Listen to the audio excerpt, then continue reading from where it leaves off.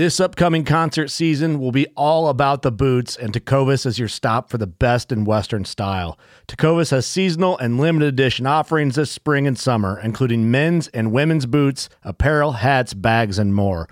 All Tecovas boots are made by hand in a time-honored tradition with timeless styles that are always on trend. And Tecovas has first wear comfort with little to no break-in period. It's hard to find this level of comfort paired with this level of style.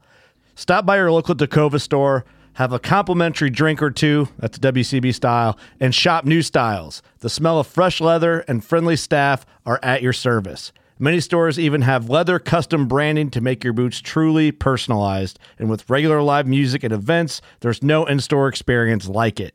If you can't make it into a store, just visit tecovas.com. That's TECOVAS.com. They offer free shipping on all boots, as well as free returns and exchanges, and ship right to your door. Go to tecovas.com and find your new favorite pair of boots today. The 1911 is one of the most iconic firearms in history. Designed by John Browning, the 1911 was the standard issue sidearm of the U.S. military from 1911 to 1985. While Colt produced the original, almost every major firearm company has produced its own version. It's wildly revered for its reliability, crisp trigger, and is still a favorite for all types of shooters. Whether you're looking to buy or build a 1911 and just about everything for guns, log on to MidwayUSA.com.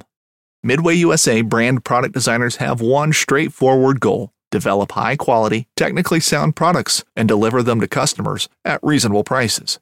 If you are immersed in the shooting sports industry and pay close attention to every single detail, you know our products are built right and stand up to everyday use. Who has shooting mats and range bag systems to hunting clothing and just about everything for the outdoors? Log on and shop 24/7 with super fast shipping. MidwayUSA.com. Welcome to the Whitetail Legacy Podcast. Tomorrow is opening day. This morning, didn't have a great hunt. Deer didn't move like usual. We just got set up in the middle of this bedding thicket. Saving this spot for the rut. It's a nice, I think it's a nice buck.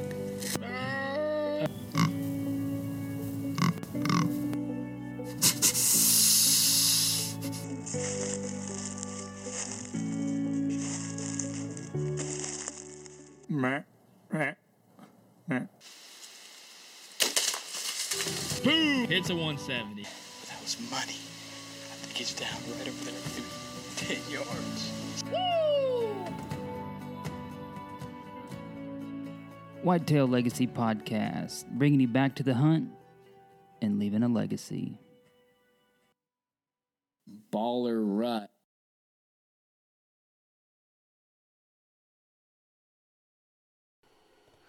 Welcome to the Whitetail Legacy Podcast, still on the air and coming at you with another legend of the woods.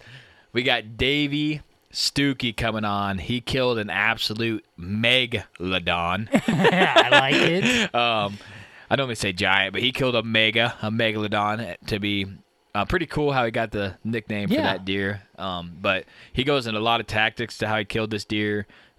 Great podcast guest. I really enjoyed this episode. Guy's super knowledgeable about hunting giant deer, and he seems like he's always on a freaking giant. Yeah. So, he's got her figured out, and hopefully we get to talk to some of his friends here in the near future. So let's get into the people who make this possible. Start out with the VIP Veteran Broadhead. A lot of people down south, which we might have a down south episode coming up. Hint, hint. The hog log. That's something we don't talk about a lot. Yeah. That's something, that product that he has that we don't get to use, and I wish we did. I don't want hogs in our area, right? But I just want to kill some hogs. And I seen some videos of that hog log band. They really like rolling that thing around and destroying it. Like just a circle that comes from having that thing it's out. Pretty cool. It's like, oh, man. Pretty cool. So, yeah, check out the hog log by VIP. Something we don't talk about a lot, and we figured we'd give a shout-out this episode.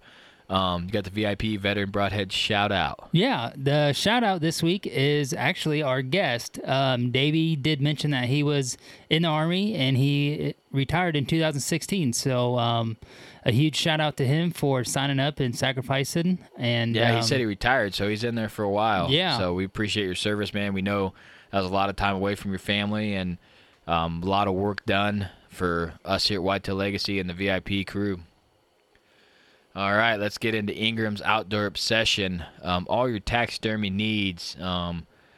Did your cousins get Euros done, you said? Yes. They got a couple Euros done? Yep. So. His first buck in 7 years and her biggest buck. Nice. Should have so mounted far. them. That's what I told them. People are like, how many shoulder mounts can you get? I'm like, I don't know. Until I run out of room, I guess I'll just add on. I'll always find room. Yeah, you'll find room somewhere. The kids' bedroom. Oh, yeah, that's where it's going. Like, you've been in my house. I have no room for a full-body turkey, but I'm getting one. You know what I mean? Yeah. I got a spot for it It's important. ECW calls. I was thinking about this. So I'm not really into goose hunting, but I think it's something that I would enjoy doing. And as you've seen Jeff's calls, like, how do you think he's got, like, the multiple different colors in there?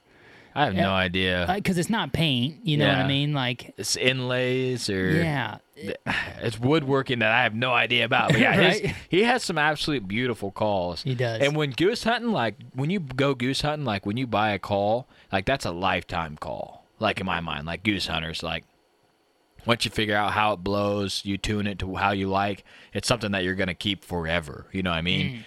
And it's cool that you can get something custom there, like a grunt tube. You know, you might use it a couple years and it gets lost or something. A goose call is always on that necklace, you know. Oh, yeah. With all your bands, and it's something that you carry around and have, you know what I mean?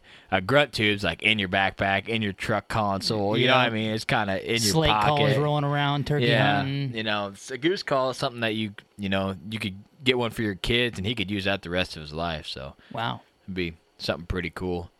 Scentlock, all your camo and ozone needs. Still running the Oz 100 in my basement. Been hitting the treadmill a little bit. Been running it when I roll out. It's been working pretty good. Go down there. It's smelling pretty fresh. It's hard to keep them basements fresh, man. Yeah. That's tough. So, older house, too. So, Oz 100's doing its work. Let's get into the show. All right, we got Davey Stuckey on. How you doing tonight, man? I'm doing good. How are you guys? I'm doing good. We're out here. We didn't get the heater fired up quick enough in the garage. We finally got some snow here in Illinois, so it's a little crisp outside, but it finally feels good.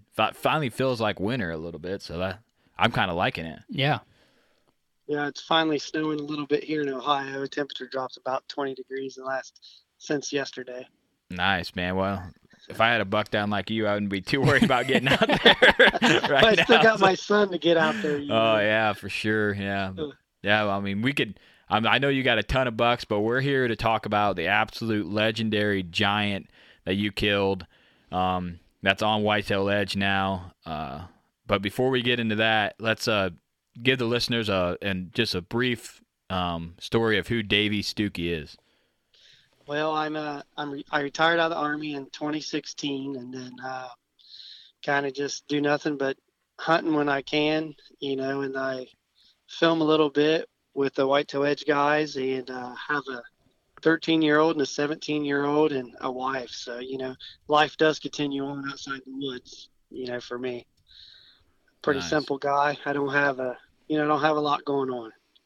Sounds like us. You just got the kids that are a little bit older. We're just starting. So yeah, that makes it really rough there. Yeah, it's fun. Learning, lots of learning. Yeah. Yeah. That's what I'll put out there. Lots of learning. Mine pretty much they maintain themselves now. Yeah, that's got to be excellent. You know where you're at, what you're doing, and that's about it. If I have to be. I'll be in the woods. Be home by 11. I'll be there. Yeah. All right, well, let's get into the meat and potatoes of this show, man. You can kind of start it off however you want. First off, how wide was the deer? That's what I got to know that right at the beginning. The inside was like 26 1/8. Man, they get past 23. It just looks ungodly wide. You know what I mean? So 26 1/8. That's even tip to tip was like insane because his beams went straight out. So yeah, I can't remember what tip to tip was on the outside. The edge of the beam. From the outside, each side. I think they got him at like 29 7/8. It was ridiculous. That is insane. 30 inches wide. Not bad. No, not bad. But yeah, like we say, this is our podcast. It's your episode, so kind of run down however you want to start the story, and go for it. Okay. Well, I'll give you guys a little bit of history on him. I found him in 2016, and he was he was a 150-inch deer. He had the exact same mainframe 10. He didn't really have any trash, but his rack still sit back kind of a little bit goofy than normal, than a normal deer would. Didn't have much history with him. I got him on the mineral site a couple times in the summertime, and then I had a handful of pictures of him in November during rut, like he had cruised through that area that farm that I was hunting. And then 2017 was almost exact repeat, except he had blown up into a 100, probably close to 180, 190 inch deer, possibly, with the spread that he had. And at the time, I didn't put two and two together. It was the same deer. I mean, because he had a funky side to him. I don't know if he was injured. He injured it during velvet. I mean, you just never exactly know, on some of these deer. And, then we roll into 2018. I spot him in the bean field and happened to kind of see where he was coming out of when I saw him and realized where he was bedding at. And once I found him, he kind of never left that little area right there. I probably had 25 encounters with him, between hunting him and preseason in a day, just seeing him on the hoof. He was very unique as far as, what he did. I mean, he pretty much laid in the same bed 4 to 6 days a week. He was in the exact same bed. And, he was just there was an old hog barn out there where I hunt at.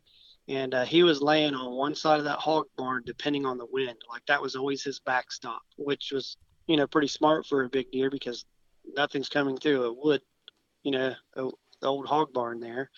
So he always had that as his backrest. And the only time he'd ever disappear on me is whenever it rained or stormed for a couple of days, he was going across the road on me, and he was feeding in this cornfield. And then when it started drying up, he would come back because there's no water on that side of the road. And I was kind of obsessed with him, so I was out there quite a few evenings, probably 4 or 5 evenings a week. And every time it rained, he'd disappear for a few days. So I actually caught him going across the road a couple of times on me when it rained. So one of the tactics I used is, the farmers where I'm at is small cornfields, 200 acres. So, we're a small bean field. So I can't put any food plots in. The farmers don't allow it. If they can till it, they till it and plant it, which I get it. That's how they make their living. But I was able to access up by his bed about, I could tell you exact distances, 152 yards. And I had a corn pile right there. And once I put that corn pile there, he never left like a 10, 15 acre area ever again once I started feeding him there. Wow. It was just something I thought I needed to do to keep him from getting run over. And every time he crossed that road, it's a pretty busy road, so a lot of people are starting to see him. Yeah, I mean, he could get hit or someone see him and try to get access on the neighbors where he's feeding in that corn or anything. I'd do the same thing if I was able to. I'd be right there. Yeah. And the only thing it hurt me, though, was he knew I was there once I did that. It was 90 degrees. I'm packing corn in there, and it seemed like the day he turned velvet, everything changed. I mean, he was still bedding in the same area and everything because you really couldn't get to him. But he never came to that corn pile till midnight to 3 in the morning after he turned hardhorn. It was like I educated him too much on that side there. And it was 150 yards. Do you think he was still bedded that long, or do you think he was somewhere else up moving and then just going there later? Well, when I was watching him most of the time during hunting season, he would stand up right up out of his bed, and he would pretty much walk straight across this little area in the bean field and right down to the creek, and then he'd come right back up and he'd feed till dark. And then, my entry and exit, he wasn't able to see me when coming in or going out. So I'm pretty sure I had other cameras down there in that bottom also. He pretty much stayed in that bean field and fed all night. I mean, he never really left that whole area. Wow. And I'd say that bottom area is probably about 10 to 15 acres of beans right there, and just in that bottom section of the beans. I mean, the whole bean field was probably, 300 acres. So he never really left that area there. So one of the other tactics I used was after watching him for a while, and I just couldn't close the gap on him, and I didn't want to get up too close to his bed. There's really no trees to hang a tree stand or anything. And, if you put a blind in there on a deer like that, he's going to be gone. There's no way to access to get right up to him. So I had to just watch him stand up every day about 150 yards and walk straight down to the creek. And he'd be gone for about 10 minutes and he'd come right back up. So he was going down there getting water and he'd work his way back up to the bean field. But, as October started rolling around, the beans started changing colors, started getting cooler in the nights. He was getting up earlier in the day. And then I noticed a couple of times he would get up and he'd walk down to my left to this corner in the bean field, and it was a CRP section. And it wasn't very big. It was basically just a grown-up area. He was going down to that grown-up area. So I snuck over there one day that it was pouring down rain and storming.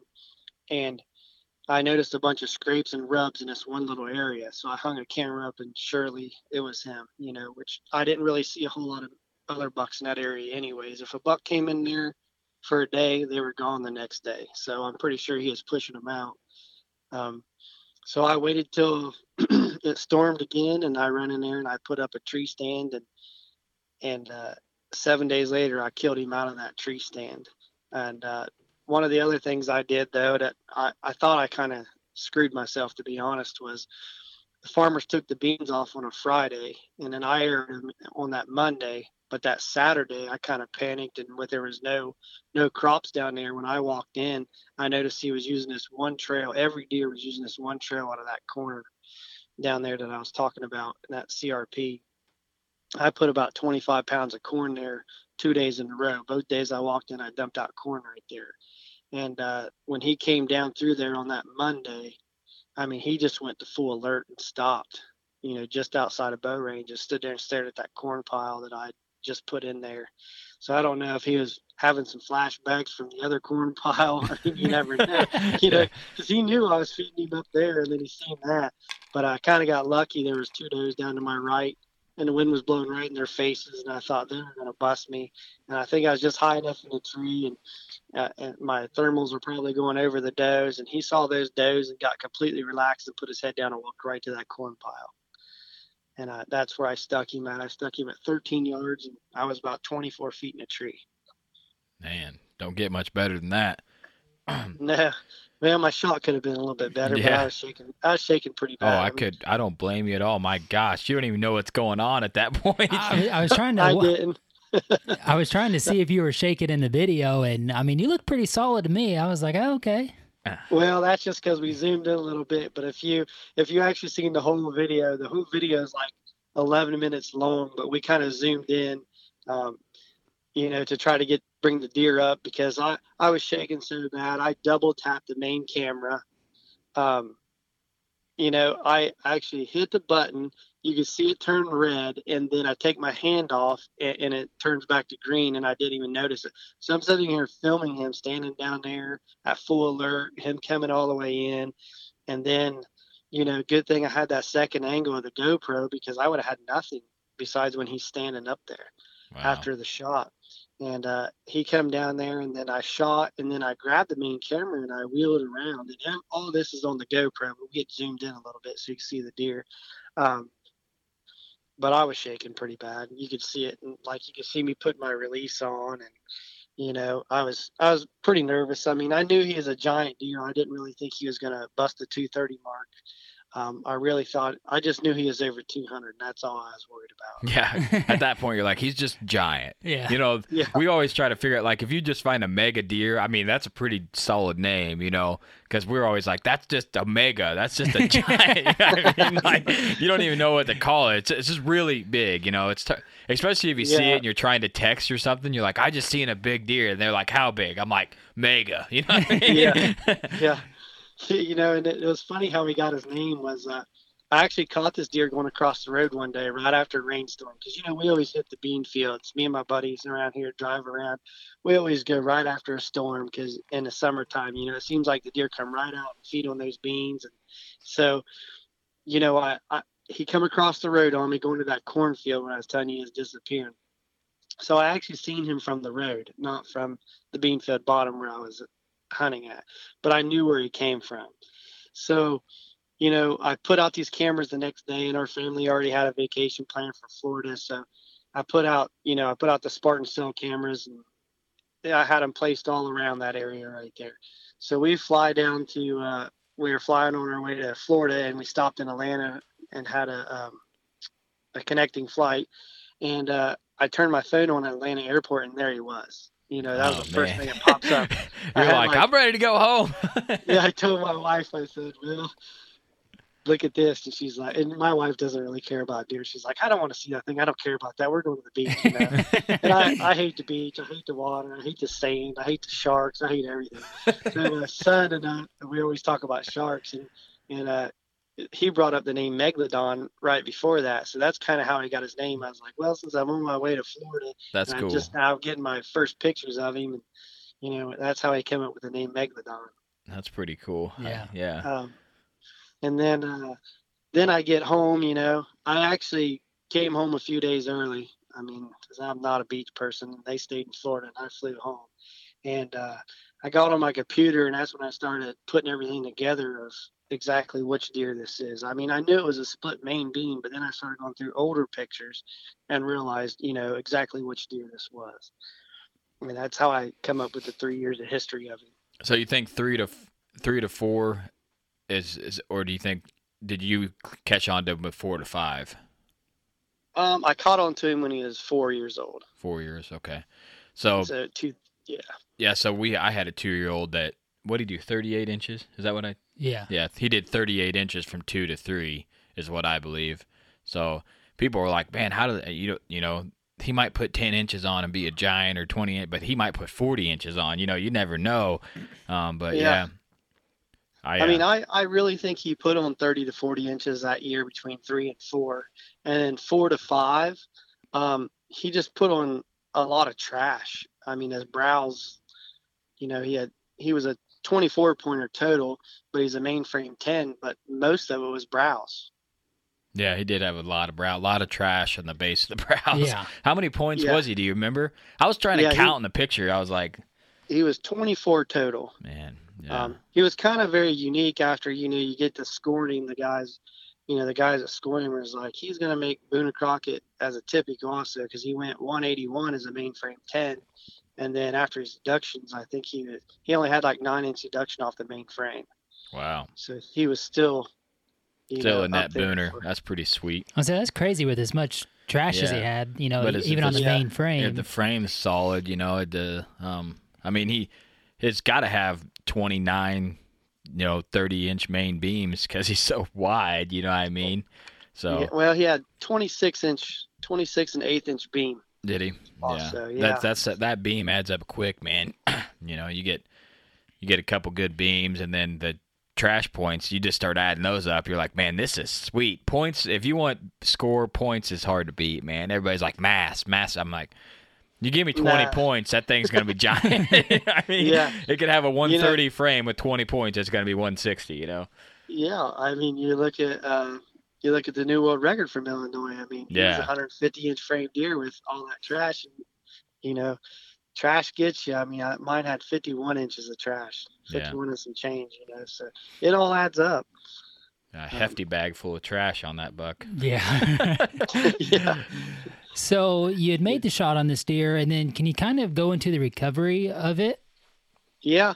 What happened was, it's a shot like I said, I wasn't that proud of. It was more of a straight down shot. Where it entered, I thought I was great. The deer runs up there and he stands, and I got 2 minutes of film of him standing up there, and he's breathing hard. His ears are down, his tail's down. I thought he was going to drop right there. And it was just like something just woke him up. He flipped his tail straight up, and he bolted off. And I thought, oh my, that's not exactly at all what I wanted to, see. So I went ahead and I left for 13 hours, and, obviously I didn't sleep. I didn't sleep a wink. I just watched the video about 5 million times.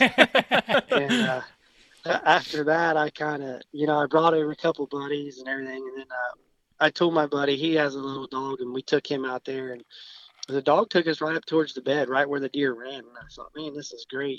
Hopefully he's laying up here towards his bed, and that's going to be it. we got up there and nothing. So I called some more buddies. We had a couple of drones come in, and had like 7 or 8 buddies walking around looking for this deer, because we're actually shot the deer at. There's hardly nothing there. It's a 220-acre farm, and probably 180 of it's tillable.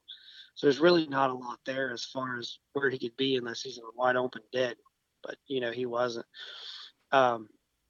So day 2 was kind of a repeat. Well, day 1, we looked from daylight till dark. I got out there at 7:30 in the morning, and we looked till dark. We actually looked till 11:30 at night, and no luck. I got back up the next day from daylight till dark, and nothing.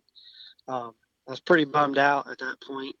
I was walking through the cornfield across the road because it was still standing. I walked up and down every single row, and he wasn't in there either. So day 3, my wife told me I had to get somewhat back to normal because I didn't sleep in 2 days. So I got up and I mowed the yard, went back out there about noon, and one of my buddies had called off work half a day, came down and helped me. And there was a pond up on the neighbors. I gained permission to go up there and look. We saw a couple buzzards and thought maybe he's up there laying. So we went up that pond and walked around, and there was nothing there. That's kind of, I thought reality was sitting in that, we're never going to find this deer. I've walked by him or something, because there's, something had to be going on, because there's not much air. So, I don't imagine the deer ran for miles. Well, on the way back down to the truck, we looked over in the creek, and then there he was. I mean, we had walked by this deer within 20 yards. I couldn't tell you. I know I walked by it 4 times myself. I parked within 125 yards of this deer, but he was on this bend in the curve. We were walking on the wood side of the creek. So if you didn't walk right up to the bank and kind of look straight down, he was completely submerged up against this bank edge where you just couldn't see him. Now, when we came back when we came back, we actually was on the side of the creek that was a mowed cut hayfield, which nobody walked on that side because you could see everything. When we crossed that creek down there, we just walk on that side. You can stand right there and look to the left and see him plain as day. Wow. Man, when I was watching that, like, you're like, you don't know how, it's been a couple days, but you don't know how frequent you're looking from the video. But I've lost a giant, and just to find it on the 3rd day like that, just out of like walking back to your truck, completely destroyed. I mean, you had to be more amped than if you like walked up and you seen him crash. Like, the motions had to be insane at that point. The only thing I really remember was I yanked my phone out of my pocket and threw it up to my buddy, and I just dove in the water. It was like 40-degree water, and I was just right in there, So it was a great feeling. I mean, I knew the deer was dead. There's no way you can have 27 inches of arrow. I think the arrow was like 27.5 inches, and it was buried to the fletching. So 25 inches arrow in his body from his shoulders all the way to the back of his, it's lodged in his back hip. And so go ahead. I'm sorry. From where you shot him to where you found him, how far was it? Probably 200 yards. Yeah, so that's how it happens, man. You get going on a trail, you think, oh yeah, this one's went this way, or this makes sense, and you just walk, and then you're like, well, he's not here, and you go back, and then you start again. But I know a lot of people say do that circle, do the circle, and try to circle it out. But I thought that I hit him after looking at the footage. I hit him a little bit back, but I pretty much ripped. I might have hit the top of the lungs, and I know I hit the liver for sure. And most of the arrow was all the way through the guts and the stomach, and it stuck in his back right ham. So I figured he'd go to water. A lot of your deer, when they're gut shot, they go to water. So we had walked up and down that creek 2 or 3 times and walked by him because you just couldn't see where he was submerged up against that bank. And when he left, though, he went opposite way. He went straight north, which is completely opposite the creek. The creek runs east-west. He went straight north back to his bed. But, we think that he got up in the middle of the night and kind of went to the east and then back down to the south to the water, because there's no fences over there, and he probably had to walk down the neighbor's driveway. But then that way he didn't ever have to cross anything. Yeah.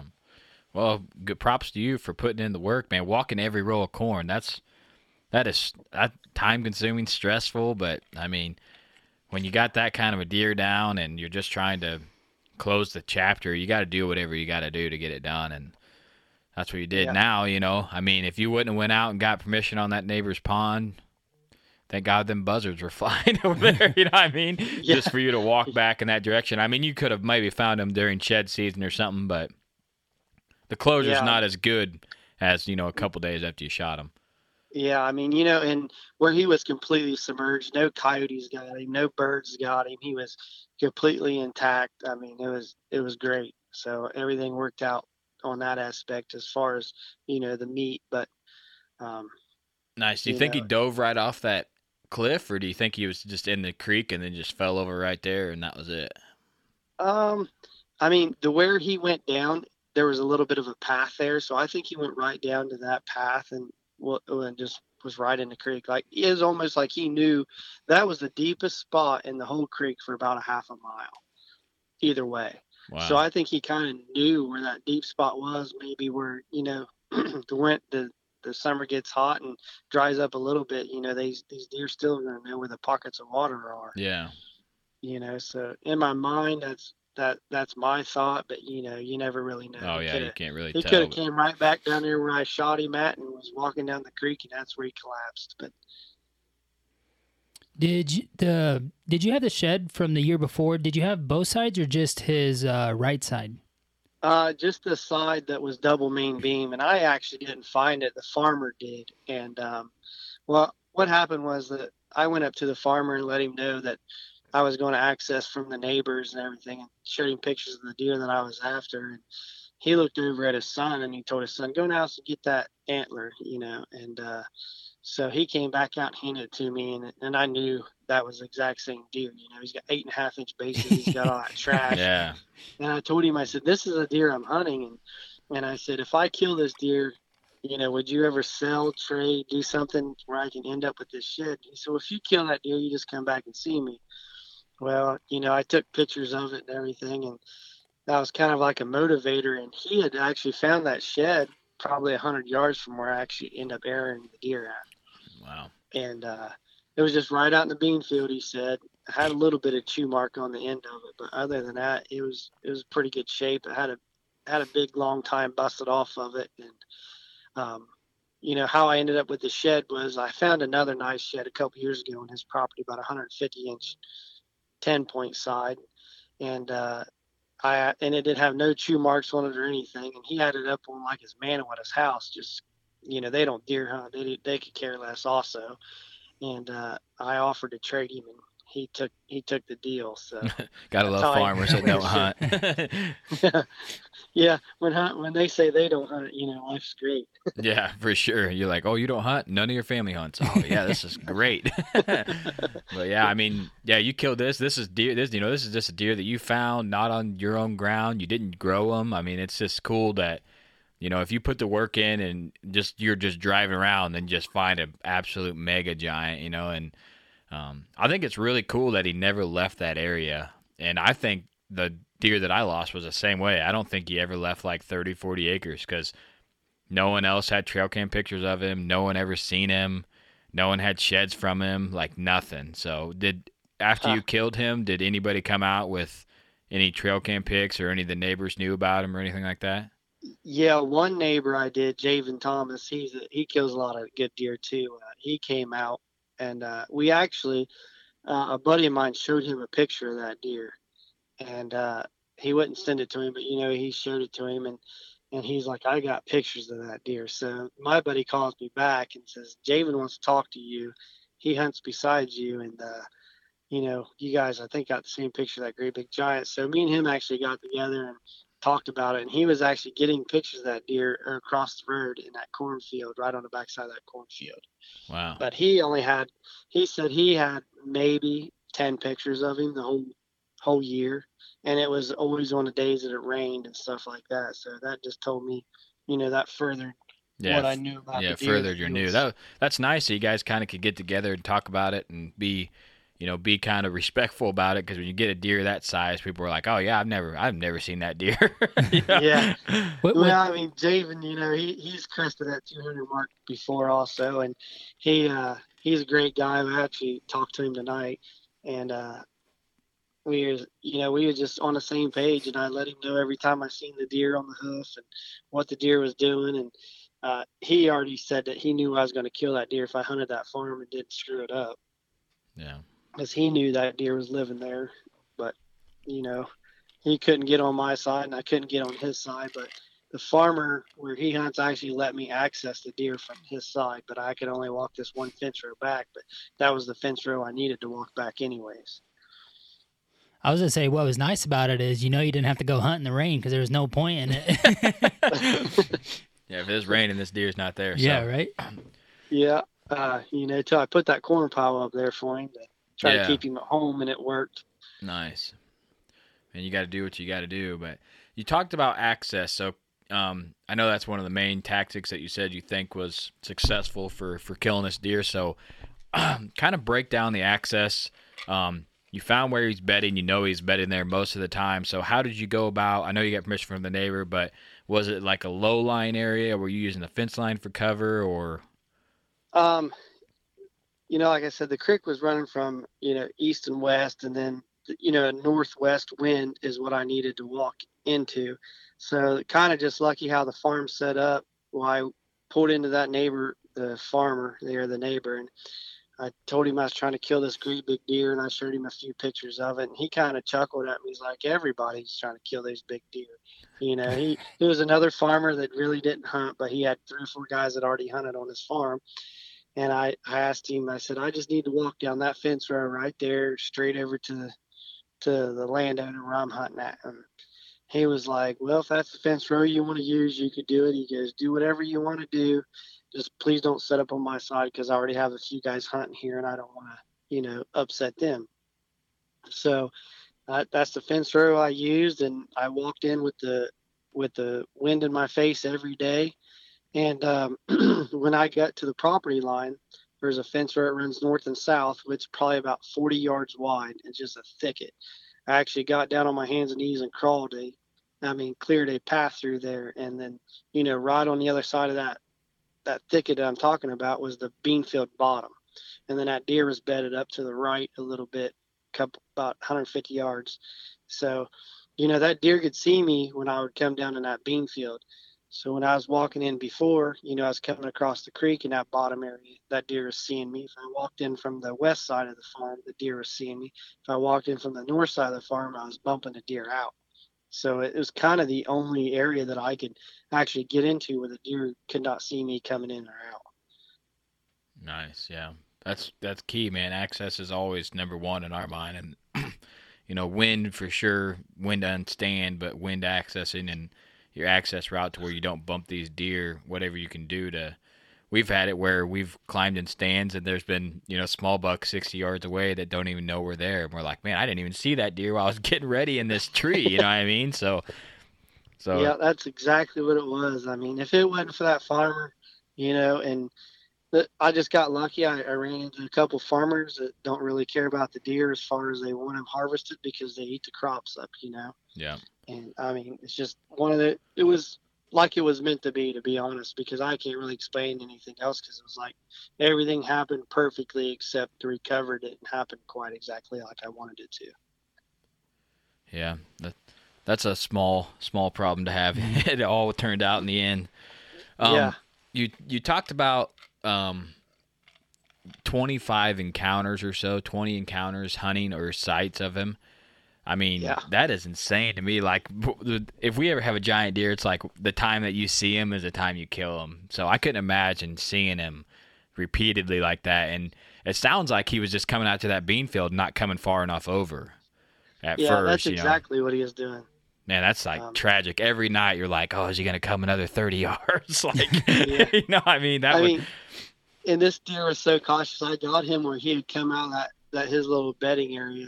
He had come out right there, and he was, taking a crap. So he'd just gotten up. And if I was watching with a bino, sometimes I'd actually see his antlers rise up where he was standing, because the grass was so tall right there, you couldn't really see him except the tips of his rack most of the time. So when he'd pop out, he would stand sometimes for almost 20 minutes, sometimes till it got completely dark where I couldn't see him. He would just stand at that beanfield edge with his nose in the air, and he'd be looking all the way around him. I mean, that deer was very cautious of everything. If the neighbors were up there banging on, the barn where they were working on it a couple times, and it was too much for him, he'd just turn right back around and go right back into his little bedding area. If it rained or if he felt safe, he'd walk right on out there to that creek and come right back up and feed the rest till it got dark every time. Wow. Yeah, it's crazy that, you think about like, oh, this deer is going to get up and he's going to be moving. How far can he move? How far do I need to be away from his bed? But I mean, if he's standing there 20 minutes and just scoping things out, I mean, you did the right thing and not going in there and like, I'll just hang a set, right on the edge of this, 80 yards from him and kill this deer. No, but I wasn't going to do that. And I had a lot of guys. I get with some guys around here that kill big deer. We all keep our little secrets. We got a very small circle, and all the guys that usually kill big bucks repeatedly, year after year, always killing I won't say mega giant racks, but an older mature deer. They were all like, no, just hunt the edge. You're doing the right thing. He's still there. You just got to wait for the right time of year, the right cold front or whatever. Just keep doing what you're doing. Stay on the outskirts. Make sure you're not spooking him. And you talk to some of the other guys, like, you're not going to kill him. You're screwing up right now. You got to go right in there and sit there and he'll be there. I couldn't do it. I just knew that as long as he stayed there and I didn't bump him, I thought as long as I killed him before the rut, I have a great chance. Because there was always 10, 15 does in there also in the bean field, but they always come out of the creek. So they didn't bed in the same area, but, they bedded right across the bean field from him right there, about 80, 90 yards. Yeah, so he didn't have to go too far for the rut, but I see what you're saying. I'm kind of the same way. If you got a deer that you think is in the same area, and especially if neighbors know about him, et cetera, you could have bumped him. He could have went across there to that cornfield, started living over there, and then your neighbor would have been like, now I'm getting pictures of him, 5 days a week. So you did the right thing. It's so hard to choose. We had this problem on public ground, which seems dumb because public, you're like, why just bump the deer and get in there? But we knew exactly where we needed to be, but where we was sufficient to kill. And if we went in there, we were like, man, we're going to bump them right on the private's super heavily, hunted. What do you do? So we just played it safe, and we got him at 50 yards, but not behind a bunch of brush and stuff. So yeah, a lot of guys don't realize that. I won't say a lot of guys, but some of these guys don't realize that, a big mature deer is only going to handle so many times of being spooked or bounced out of his bed, or, sometimes they come back, sometimes they never come back. A deer just has a personality like a person. They're all different. Yeah. I see it a lot where people are like, the first year they hunt something, even with me, it's incredible. The second year, it's pretty good. The third year, you're like, man, what the hell's going on? You know what I mean? Like, because, it hasn't been hunted for a while. You get in there, all these bucks are fresh, haven't been getting bumped in that area. And by the third year, you've pressed it too far and bumped deer. And then you learn, you're like, okay, well, I used to have, 4, 5, 6 bucks a day during the rut. And now I'm lucky to see one. I'm not doing something right. I'm bumping does and moving doe bedding and I feel like with the amount of time that you've seen this deer, like I feel like after we get a buck on cam, 5, 10, 15 times or so, you just kind of like get to know that deer and like his personality, what he likes, if he's always kind of skittish around the camera, or if he's just kind of relaxed this day. I feel like with you being able to see him, because like you can just learn so much more obviously by seeing him. Yeah. And I feel like that would have really gave you the confidence to not be aggressive after a couple times of seeing him during season, to just really hold back. And then you also got to remember, like, I know you said you wanted to shoot him before the rut, but the season is really still so long. Yeah. 3.5 months, more in some places. So you also got to think about that late season opportunity as well, because, if the beans, he could be coming back to that bean field like he always had been. Yeah, it definitely is a game changer, these cell cameras are, as far as getting live updates. But, I had 4 cell cameras in this bottom field area. And, he was mainly only on 2 of them. The other 2, random. And, he was walking 30 yards behind one of them all the time. to go down there to get water. I had one on that point over there, and I don't know how I wasn't able to get him on that camera. It was like he knew it was there, or maybe he saw me set that camera in there. Because when I went in there the first time, I didn't know exactly where he was bedding at. I kind of knew the area, and I didn't really realize he was on the outskirts of that area more than he was, inside that thicket. He was pretty much right on the edge of that thicket. And he kind of sat on this little knoll where he could see everything around him. And I'm sure he probably watched me put that camera there after realizing where he was at. And he'd never walked by that camera, not once. He'd walk 30 yards behind it every day. Yeah, that's a lot of people say that. I ain't got nothing on my cams, you know what I mean? But we see it. We'll go hunting. What did we see? Like 7 deer, and none of them were on camera. We were like, man. On the mobile. Yeah, on the mobile cam. On the mobile cam, we think we got it right on this hot scrape, and 7 deer, bucks, does, everything walks right behind it. We're like, what the hell, man? Yeah. So. I just don't think we give these deer a lot of credit. I mean, some of the the older deer, they didn't get that old for being stupid. And I mean, if you can walk in 100 yards from that deer and he's watching you, that deer, a lot of deer are going to be curious and come over, and you might get a handful of pictures that might not bother him. And some deer that, they're not always going to go the opposite way every time they see somebody walk down that certain field edge or something like that. And just like the instance Cody was talking about there is, like, that was kind of an eye-opener for me. Like, I really had been hunting based off what was going on the cams. And then, obviously we don't have a giant piece. So I was like, there's just no deer there. And then, we go hunt and we see, 6, 7 deer, and none of them hit the cam. And I'm like, these deer have been here this whole time. It's just they're not walking where we expect them or want them to walk. So just a little tip, man, the cams are nice, but they don't tell you everything. No, they absolutely do not. Just like I got 2 or 3 cameras in that bottom right now. I mean, I'll say it now because he's gone, but we had another one that was related to Megalodon, probably his brother or a sibling or something. He was well over 200 also. He's disappeared on me. And I keep stuff in that bottom just praying that he's not dead, but I'm pretty sure he must be dead. No sightings of him, no shit. I put out a Facebook post about him and hoping that somebody had some information, even if they harvested him. I just like to know that the deer was harvested. Yeah, I wonder if I was wondering if I wasn't the only guy that did that. Like, every time I see a buck, I'm like, is that nope, not one I got. You're like, is that one I got on trail cam? Because you see someone post, like Bucks of Illinois or something. You're like, nope, looks kind of similar, but not the same. I put cameras down there and I wasn't getting very many pictures. I moved that camera 50 yards on a day that was raining and set it up, and this week alone, I've probably had 10 different bucks on it, just from being 60 yards in the same field, but 60 yards in a different area. So yeah, that's one thing, you're exactly right. Cameras aren't going to tell you everything. Yeah, they're awesome, man, especially the cell cams. We're a huge believer in those. We got 3 of them now, and they're just not going to have to go in there and check them. It's just huge in those key areas. But like you said, that key area, a buck might be bedded right behind that cam, and you'd never know, you know what I mean? So it's tough to decide on that cam. You almost need to do like an observation set of that area, and that's kind of what we were doing that night was, let's go in here. We're not going to press into the money stand, but we're going to press in a little more and do an observation set, and then, boom, there's, a lot of deer moving, nothing on camera, and we're like, well, what the hell? We've been saving this piece, waiting, because the deer movement hasn't been good, when in actuality it's probably been pretty decent the whole time. So you live and learn, man.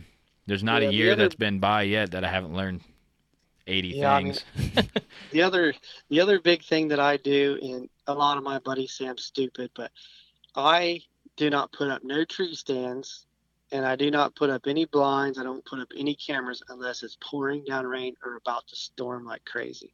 I mean, when I hung that set for Megalodon, it was 30-mile-an-hour winds, lightning, thunder, and I was up in the tree 25 foot putting the tree stand in because I was banking that it's going to wash my scent away and that he's going to stay bedded till that storm's over, And to me, the last 2 or 3 years, that's the only time I put stuff out. Yeah, we've done that, or we're doing a lot of hanging hunts recently, trying to Yeah, keep I like stuff hanging hunts too. keep stuff fresh. But we try to hang them on like really really early in the year. But if we trying to make a move on a buck, it's a hanging hunt like every time.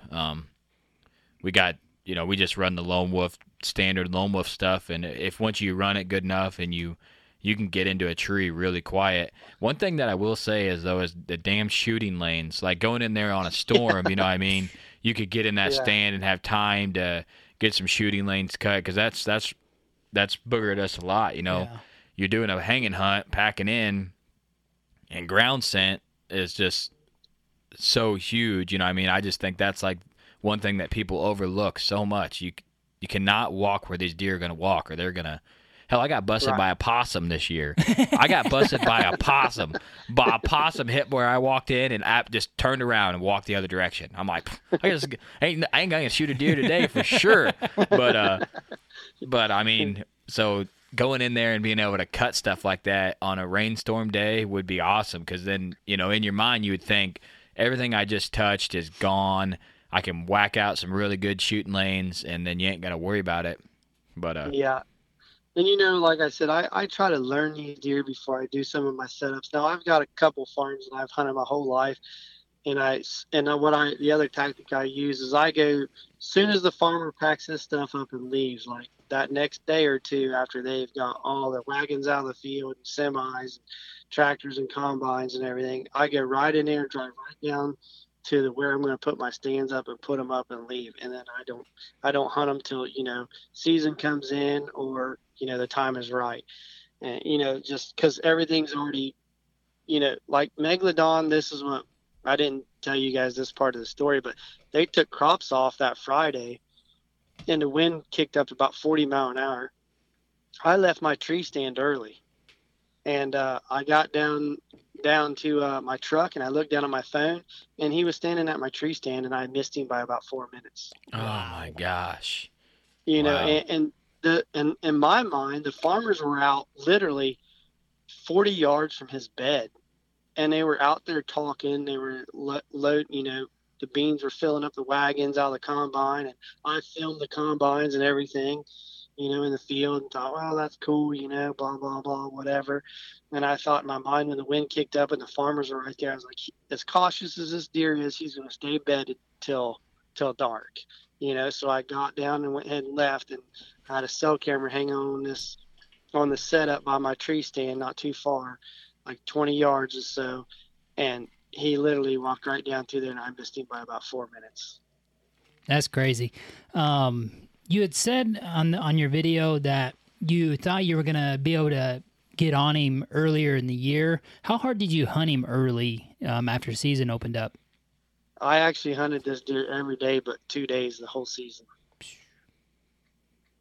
I only did evening hunts, but he would, from my cameras and where I was feeding him and everything, early season, I thought he was going to get up out of his bed and walk right down this bean field edge, and he just never did it. Once he turned hardhorn, he completely changed. But in my mind, every time it rained, it was 90 degrees. I was still getting pictures of him all throughout the night on a couple different cameras. So in my mind, I just needed him to make one mistake. So I really thought I was going to kill him early. Yeah, if you had perfect access, good wind, I mean, go in there and try to get it done. It's like you said, you wanted to kill them before the rut in your mind. So you're in early season, and we don't get to hunt early season, like October 1's for us, and we see the bucks out in the field and everything. We're like, man, dude, if we could just get out there, September 15th even, Kentucky. Yeah. Yeah. Oh my dude. Yeah. When that Kentucky velvet season we were on some absolute giants in velvet. That buck's got to be 27 wide. You know what I mean? It's just ridiculous. And out there just eating beans like no care in the world. Right before a rainstorm, out there just munching down. I'm just in my truck glassing him like, man, if I was in Kentucky, I could be hunting right now. If season would come in early in Ohio like it does Kentucky, we would have killed both of those deer. Yeah. Me and my son would have killed both of them. But my son ended up taking a really good deer the year before also. Same year I took mine. He killed a 156-inch 9-point that was 25 7/8 wide. Wow, that's a giant 9-point. Yeah. So I mean, we have you on for the Legend Series, but you've killed multiple giants. Just kind of break down maybe like 3 or 4 main things that you think makes you successful year after year. Definitely my entry and exit. That's something you got to key on. The other thing is just you got to be dedicated in time. I know a lot of guys and a lot of my buddies still do it, and I see it on Facebook. And they don't want to get out and hunt when it's bad weather or this and that. And sometimes you got to be out there. You got to have perseverance. You got to be out there all the time. You can't give up, especially if you got a big deer in your area. And then I think the other big thing is probably just, I don't really know. After your dedication and your entry and your exit, you can't spook a deer either. That's probably one of the big things is I think you can't go in and go right to his bedroom and hunt the deer. There's some instances you can, but I think if you've got a mega giant on camera, I think you need to sit back and try to watch the deer as much as possible in the summer and learn what he does. And you got to just take all that information and put it on paper and sit down and look at it one day instead of just saying, I'm going to that tree right there and hang a tree stand and go. You gotta look at the wind, and you also got to be patient. You can't hunt when it's a bad wind, and the other thing that I think helps a lot of deer, how many 9-to-5 jobs have saved a deer's life? Yeah. A ton. It seems like every Monday you go back to work, you're like, giant. Yeah. They know the weekend. They know it's the weekend. They're like, weekends are for the boys. We got to stay in our beds. We got to stay in our beds. So other guys, when it comes to that, I try to keep the pressure off the deer. I've got, mainly, I really only have 2 farms that I hunt. I had one of them since I killed my first deer off it when I was 9 years old. So I've hunted it for like 32 years. And then the other farm that I killed Megalodon off, I've had it for 6 years. But, it took me the first 2 or 3 years to learn the deer movement on those farms, And so, I don't know if you learn a lot from me since I hunt the same farms with these guys that hunt public land and pick up a farm. Those are the ones you probably really got to ask the questions is what you key on. For me, I kind of know the farms. So when I see a deer on it, I kind of observe the deer and that's it for me. I kind of figure him out. But, this year I can't really say that. I went in the deer that I found this year, the double drop tine, saw him driving down the road. My buddy did, calls me, tells me about the deer. We try to gain permission. We got permission on the east side of this farm. Beside that farm because we couldn't get on as a 20-acre piece. And I figured that deer out and I harvested him the first evening of opening season. Jeez. Can't get much better than that, man. Like I said, it's, you said public or private. I think it's all the same, man. The deer act different. Yeah. The tactics are a little different, but giant deer are giant deer, man. That's just how it is. And they're not dumb. You got to do stuff. And like you hear a lot of shows or something, or a lot of people's Facebook posts, it's this product, I couldn't have done it without this product, or I couldn't have done it without, this ground or something. But I like to ask that question because every time it's been dedication or time and stand or, Yeah.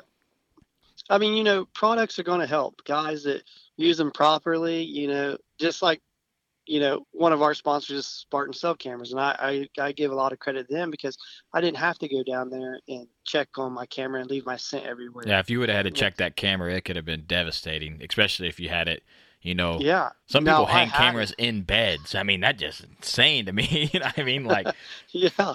And I had a camera down there that died, and it had been dead for 3 weeks, but I refused to go over there because once I figured out exactly where this deer was sleeping, he could see me and everything. That Spartan camera just sat over there with no batteries in it for 3 weeks. We've had cell cams out there with no batteries a lot. Those cell cams eat through the batteries like a mug, man. You got to do lithiums. Yeah. Lithiums all day. So. But I did.